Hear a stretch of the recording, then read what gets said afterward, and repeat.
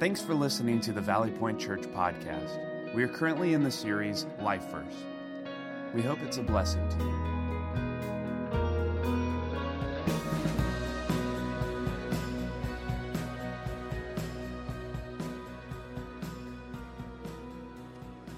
Well, part of our story as a church is that we're under construction right now. And if you have not driven by our Bethel Road, If you have not driven by our Bethel Road campus recently, I would encourage you to do that. It is a mess over there, which is wonderful and a great sight. So I wanted to give you a construction update and let you know that one of the things we've been working on with our builder is developing a timeline. So what does it look like to complete everything, and when is it possible? Again, there's a lot of variables that could move this up or down a little bit. But when is it possible that we might be able to occupy and move into our new home? That's what we all want to know, and we've been trying to do diligent work there to discover that. And I'm excited to share with you that we've established a timeline right now where we hope to be in our new home the very first Sunday of December of this year. So it's good news, isn't it? Yeah. Now, I think everybody understands the nature of construction. That could obviously get moved back depending on several different things. Maybe it'd get moved up, I'm not sure. But we'll communicate that with you as we know. That basically puts us at 44 more Sundays in this building.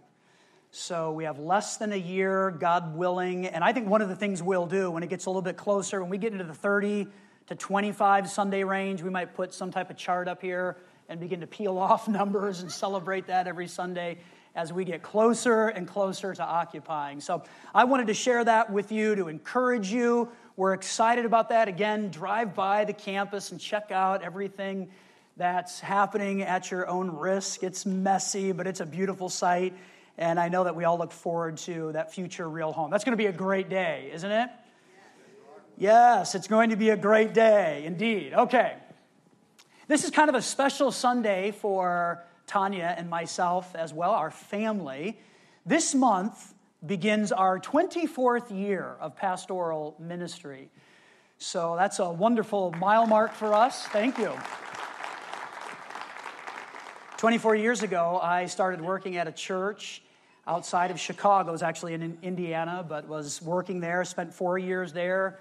Tanya joined me after we got married, and then I moved to another church in Indiana, spent 6 years there, had a great time, and then sensed God calling us back to Chicagoland, and so we went to a church and spent 7 years serving there before moving here 8 years ago this month. So we also start our 8th year of ministry here at Valley Point, and yeah. That's fun. We're excited about that. I know some of you are like, I can't believe you survived 8 years here. But we're hanging in there, and I will say to you that I can't think of anywhere else I'd rather be than right here, serving with you, loving you, trying to do something special in this place to reach the communities around us. I have a true sense of wanting to be here for a very long time. And so I look forward to wonderful years in front of us and doing some special things as we seek to point people to real relationships and real significance. So this is the longest I've been at any one church. So new territory for me, and thank you so much for welcoming me and my family, and yeah. Again, we've got great years in front of us as we look forward to a wonderful future with everything that God is doing. You're not leaving, are you? I'm right here. Welcome to the final week of Life Verse, and I think we have been on really an extraordinary journey throughout the month of January, just thinking about looking into Scripture, and the challenge has been for all of us. Look and dig and discover and find a verse or two or three or four that are meaningful and memorable to you, that kind of jump into your heart and into your mind, and claim them as your verse, your life verse, for 2017, so that you can have that as a blueprint for this year. And with whatever successes come, with whatever losses we experience and everything in between, the encouragement is God's Word can sustain us through all of that stuff. And so we've been on this journey where for the past 3 weeks, you have been discovering and investigating. And listen, I hope that you have enjoyed the process. I know when we think about the Bible, the word fun doesn't always come to mind, but I hope that you have enjoyed, even though it can be challenging and difficult to understand, I hope you've enjoyed the process of trying to find that verse that is specific to you. And I also hope this. I hope that you have a new appreciation for the beauty and the depth and the value of God's Word. So valuable to us. And I hope that is coming to life inside of all of us. Just this past week, I was looking at Psalm 119, and I talked about this chapter in the Bible last week. It's kind of the king of chapters with 176 verses. There's no chapter longer in all of Scripture, and it uniquely speaks to the value of God's Word. This is Psalm 119. So let me read to you Psalm 119, 105. And I know some of you actually chose this as your life verse because I've had these conversations with you. But I love these words. It says, your word, speaking of Scripture, speaking of the Bible, it is a lamp to guide my feet and a light for my path. So the Bible, God's Word, Scripture, it is a lamp to guide my feet and a light for my path. No matter how intelligent, sophisticated, educated, opinionated, or put together you may feel you are today, who can't benefit from something like that? Right? Who can't benefit from a lamp to guide my feet and a light for my path? And again, this is what God's Word provides for us. It's beautiful. In that same chapter, we find another verse. It's verse 9 that says this: how can a young man keep his way pure? It's just a great question.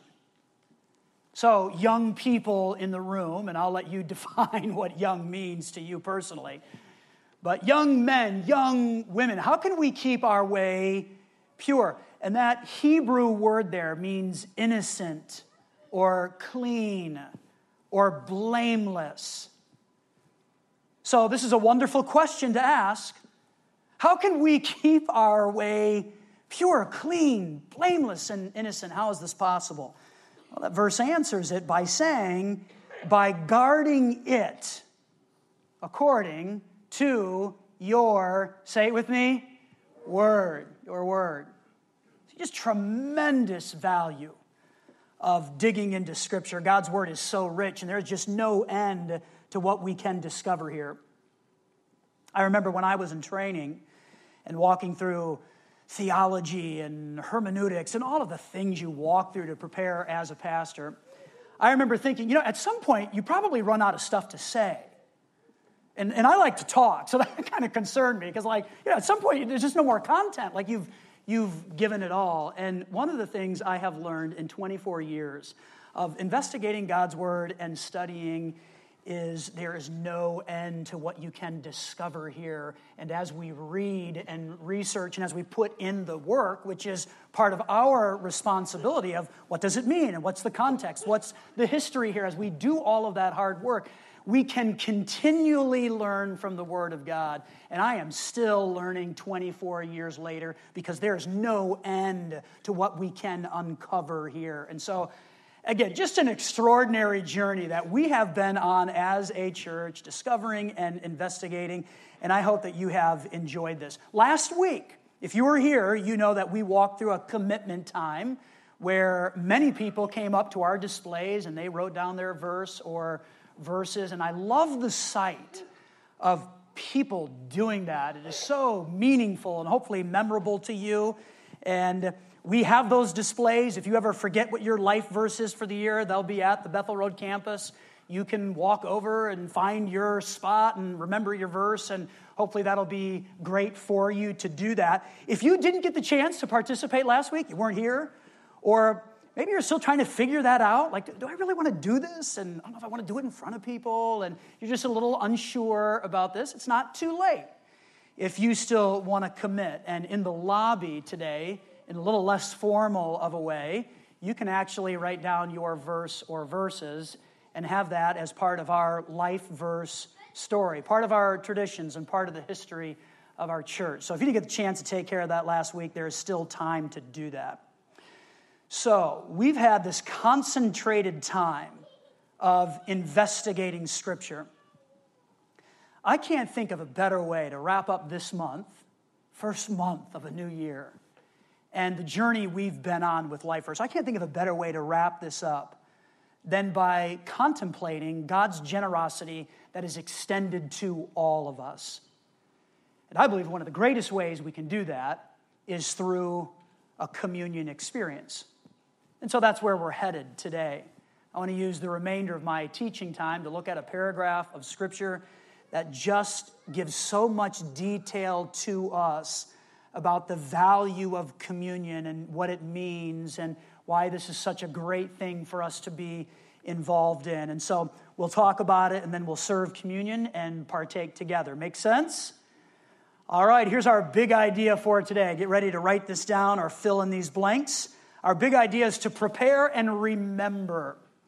So these are two key words when it comes to communion. And if you don't know anything about communion, like why do we do this? What does it mean? I want you to hang on to these two key words. And we're going to explain them a little bit as we walk through our paragraph. But prepare and remember. And as we do that, as we prepare well and as we remember well, I think our communion experiences will be very rich. If you have a Bible or a device, I would love for you to find 1 Corinthians chapter 11. I'm going to walk through several verses there.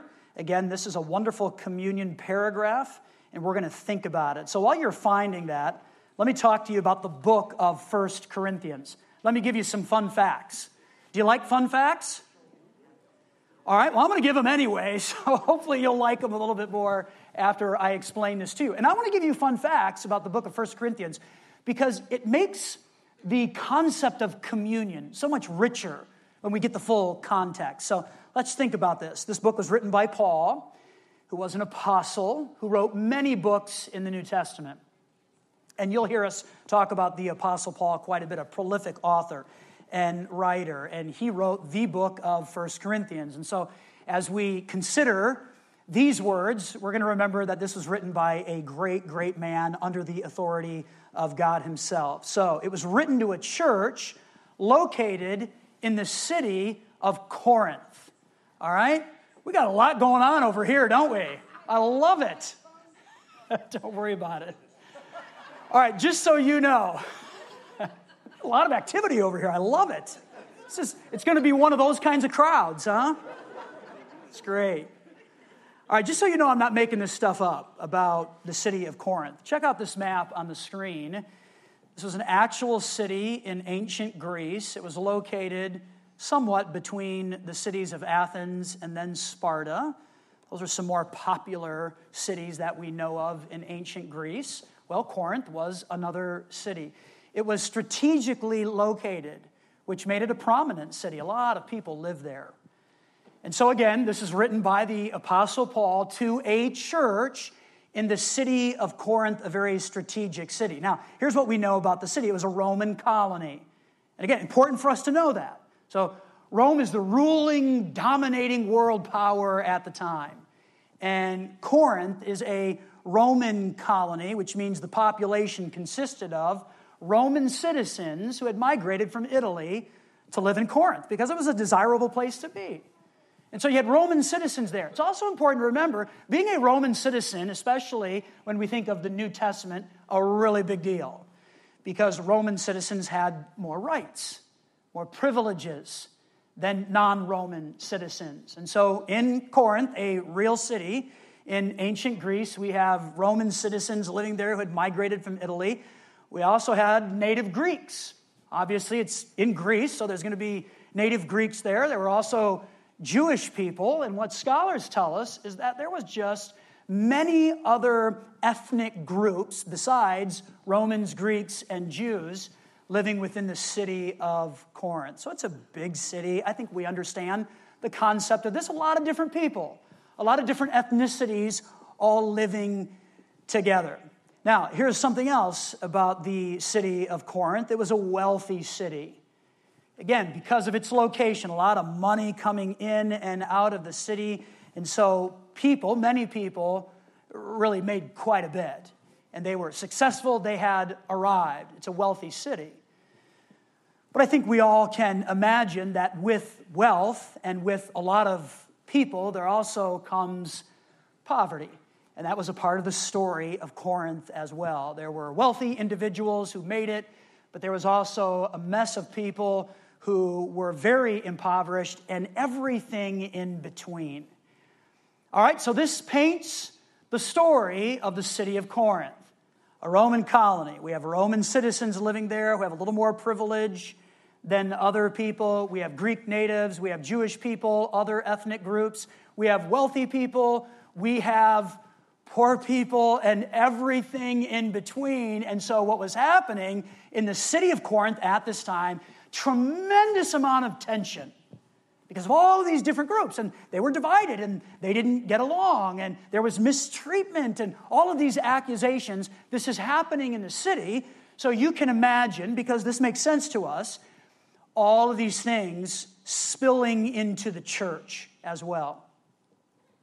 Most churches are a reflection of their communities or their cities. And so if this is happening in the city of Corinth, you know that it's happening in the church as well. And so 1 Corinthians as a book, it contains a frank discussion from an apostle who is saying, I know the city acts a certain way, but the church should be acting a bit different. And they should be honoring God with their lives. And these tensions that are happening in the city should not be spilling over into the church. Uniquely, one of these tension points was with communion. If you can imagine, right? Communion is a time to remember Jesus and his broken body and his blood shed for us. And what we discover, and we'll read this in just a moment here, is that this particular church, they were abusing communion. And that didn't sit well with the Apostle Paul. And so again, he just has this frank discussion with them. One more fun fact, and that is most scholars agree that Paul wrote this letter in AD 55. So that gives us a time frame for when all of this happened. Now, all of that, Paul the author, writing to a city, to a church in a city in Corinth. You have Romans and Greeks and Jews and other ethnicities. You have wealthy people, poor people, a lot of tension, all of this tension spilling over into the church, creating problems when they got together for corporate worship. All of that to look into the purpose of the book of 1 Corinthians. One of the things I'm trying to get better at as a student of God's Word and as a teacher is what is the purpose of any given book? And I've been sharing this quite a bit with you recently. So helpful to understand, why was this book written? Why was it written? Because when we understand why it was written, we have a greater picture. There's more clarity as to what's happening on the inside. And what we will discover is that the author will point everything in his letter to that particular purpose. So very, very helpful for us to understand the purpose of any book. And here is the purpose of 1 Corinthians. Paul, the author, addressed divisions, disorders, and difficulties in the Corinthian church in order to preserve unity.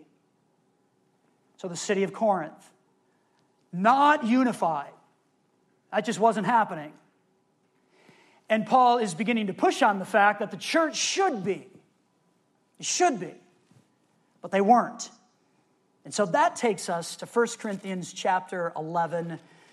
And I want to begin reading with verse 20. So keep all of that in mind, all right? You've got this city and this church, and people aren't getting along, and they're having a problem with communion specifically. Here's verse 20. Paul says, when you meet together, you are not really interested in the Lord's Supper. For some of you hurry to eat your own meal without sharing with others. As a result, some go hungry while others get drunk. And Paul says in verse 22, what? Like, what's going on here? Wait a minute, like I thought this communion was a time to remember the sacrifice of Jesus, and some of you are abusing this, and some people are getting a little tipsy with communion. What?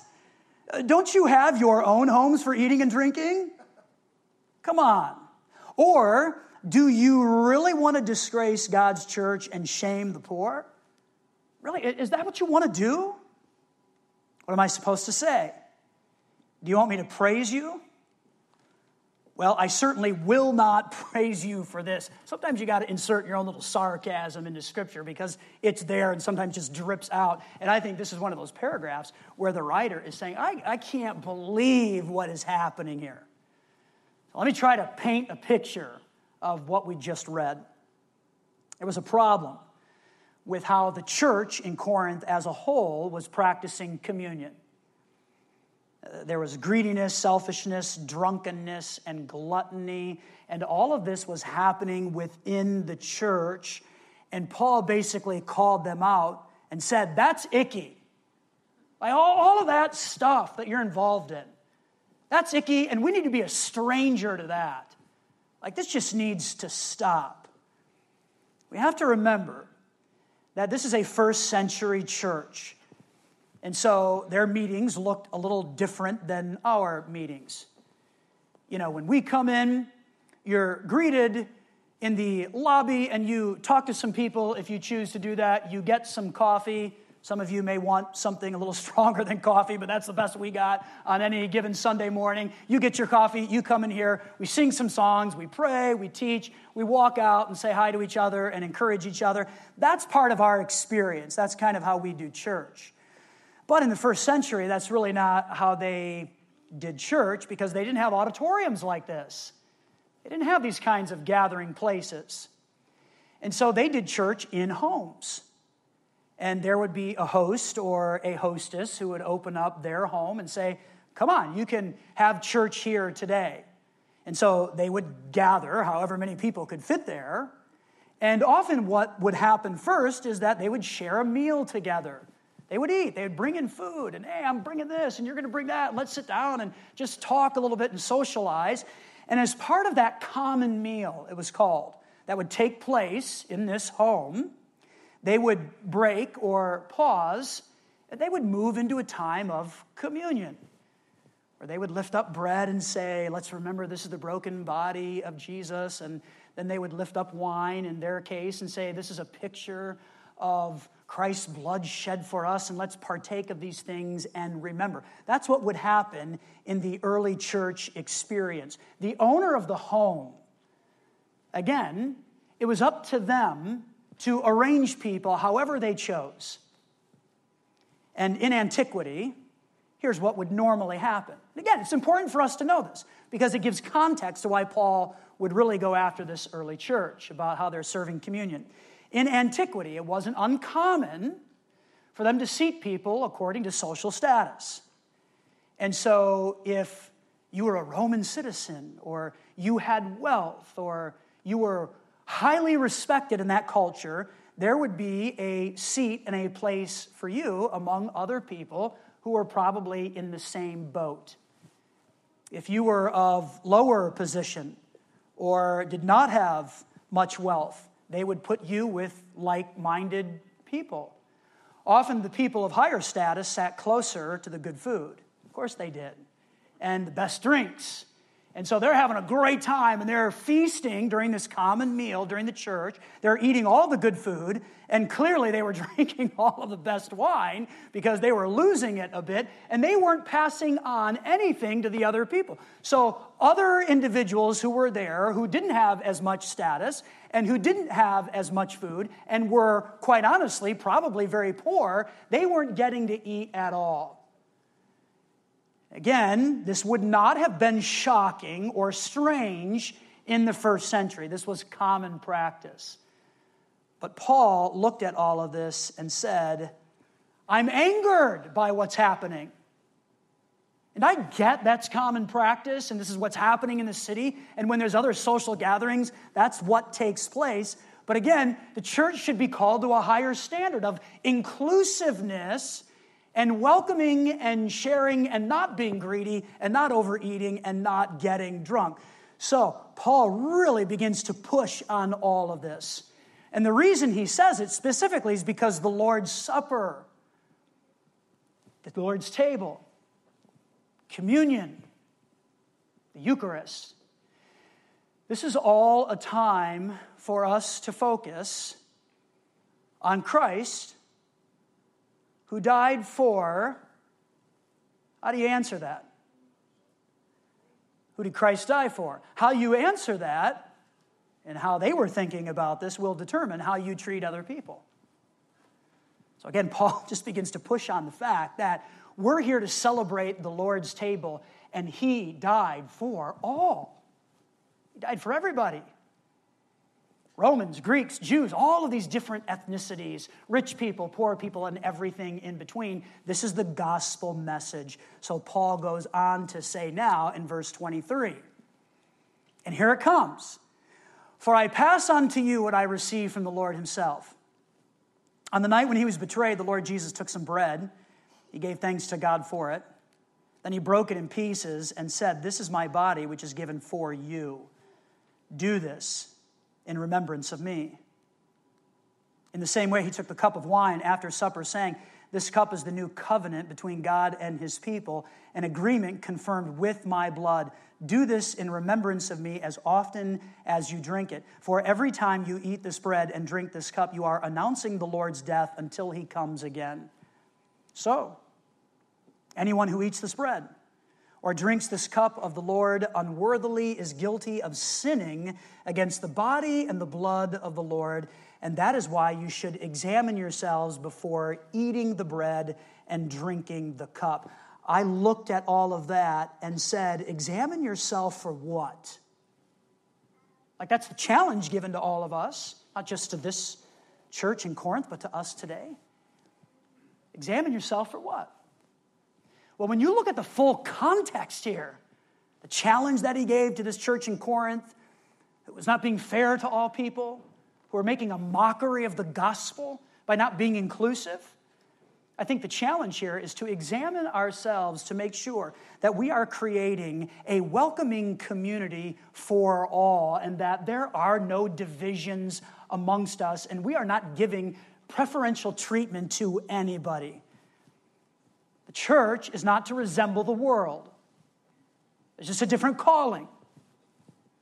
And so again, Paul is saying that the table, communion, is a time for us to think about how the gospel, the good news of Jesus, is available for all people. And there should be no divisions, no better treatment for individuals. I think when you consider all of the things that divide, and we're seeing this right now. By the way, you're probably feeling this in your relationships and in your conversations here with friends and at work and with family. All of the things that divide us, it's real. So this is a very timely conversation. So let's just think about this. What divides us? What potentially can tear us all apart? How about political views? Race? Education? How much or how little? Personalities? Economic status? Well, let's just keep it real. These are things that have great potential to just tear us all apart. So here we are at the table. And it's just a reminder that Christ died for all. At the table, all these divisions are supposed to be gone. And guess what? I stand next to you. And you stand next to me. And we stand next to each other. And we don't even know everybody in this room. That's not possible. So you know you're not going to agree with what everybody thinks about everything. That's just not possible in a room this size. But yet I stand next to you and you stand next to me and we stand next to each other. And this is a beautiful picture of the church unified. It's a picture of the gospel, the truth of Jesus being available for all. It's the truth of Jesus in real life. Because this just really isn't happening in most places.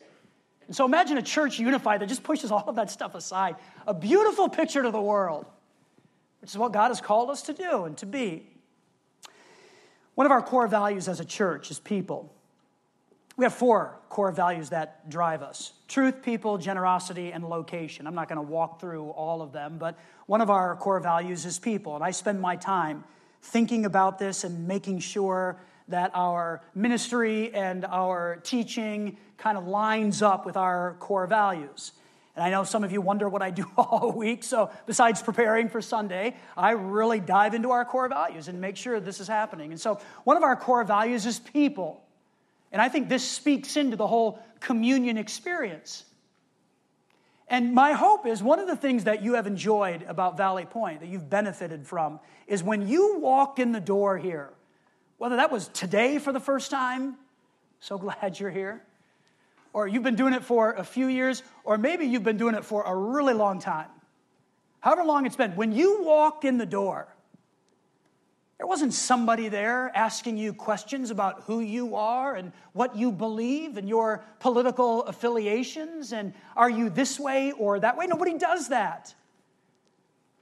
And the reason nobody does that is because it's not the way of Jesus. It doesn't represent the table. And so when we speak of people, our statement on that is we deliberately create environments where relationships can thrive because we welcome, include, and love people without expecting anything in return.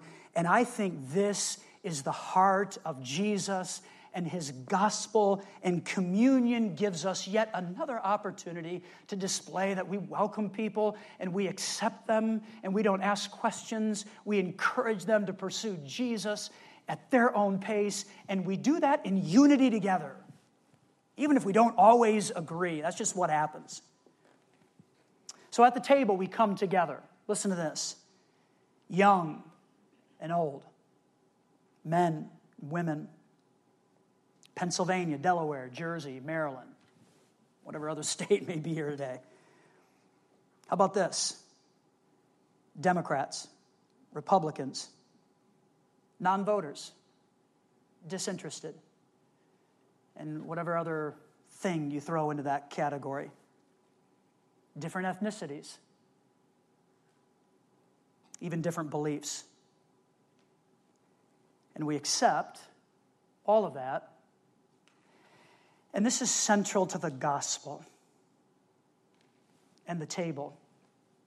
Communion gives us the opportunity to take this ancient tradition, this beautiful picture of Jesus and his love being available for everyone, and to display this to a world that is divided. Back in the summer, we had a week where we taught on communion. And we serve communion here and do that when we have the opportunity to give time to it, when we can teach and think and pray about it. And today is one of those days. This past summer, we had one of those Sundays where we just kind of leaned into communion, and I taught on it. And I had a response from a friend. She came to me and she said, it's been 17 years since I've taken communion. And I've just felt excluded and kind of on the outside. And so I've always felt when it was time for that I should skip that Sunday or leave early because it wasn't for me. And so that day we taught on communion, and she came to me. I didn't know any of this was happening in her life. She came to me and said, today I took communion for the first time in many, many years. With fear and trembling, I took it. And I'm so glad I did. And here's her words. I found Valley Point, became a member, but still either skipped the communion Sundays or left early until your message last year. Just felt excluded.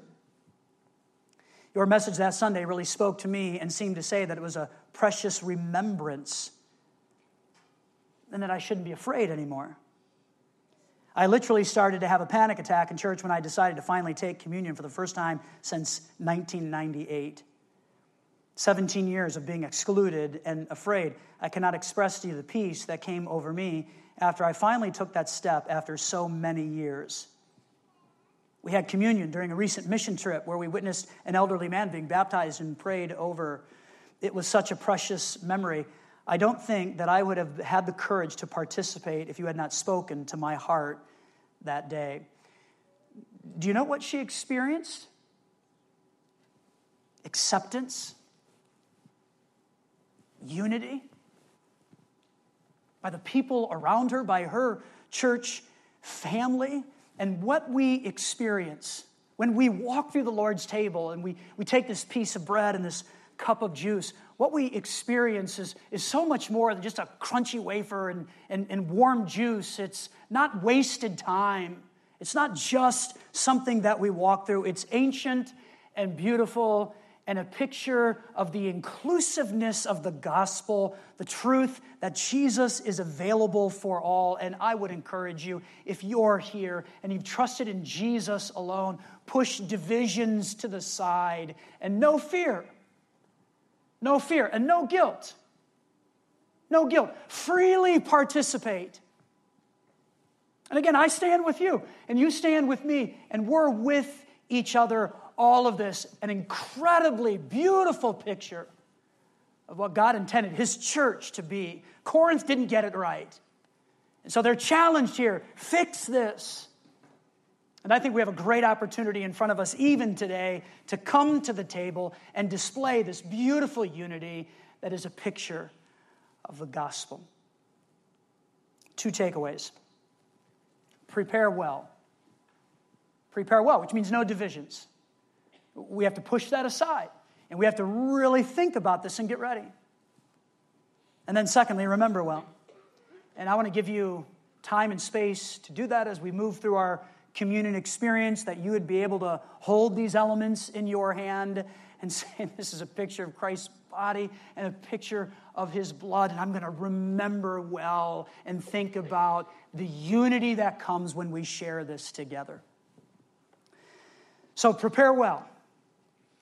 And remember well, knowing all of this, a picture of the church, the way God wants it to be. Father, we're thankful for this day and for a little bit of time to focus on communion. And wow, what an amazing passage we find where an ancient church was really struggling with this. And the heart of their struggle was that they were showing preferential treatment to each other. And it was part of their culture, and that's just what they did, and it was accepted, but yet Paul called them out and said, it shouldn't be true for the church. Here we stand next to each other even when we don't agree and we don't believe and we don't see eye to eye. And the Lord's table gives us a chance to be unified and to set those things aside so that we can give a beautiful picture to the world of what can happen when people do this and act this way and submit to you and to each other. So God, I just pray that as we move through this time together, I pray that you would help us to prepare well. And God, if we've been causing divisions or if we've been a part of this, help us to confess that to you. So help us to prepare in that way, to push all of that aside. And God, I pray during this time that you'd help us to remember well you and your sacrifice and what you did for us that we never could have accomplished on our own. So God, bless us as we move through this time together. We pray it all in Jesus' name. Amen. Thanks for listening. If you call Valley Point Church home or would like to make a donation, please go to valleypointchurch.com and click Online Giving. If you're in need of prayer, we would love to serve you in that way. Please reach out to us at prayer@valleypointchurch.com.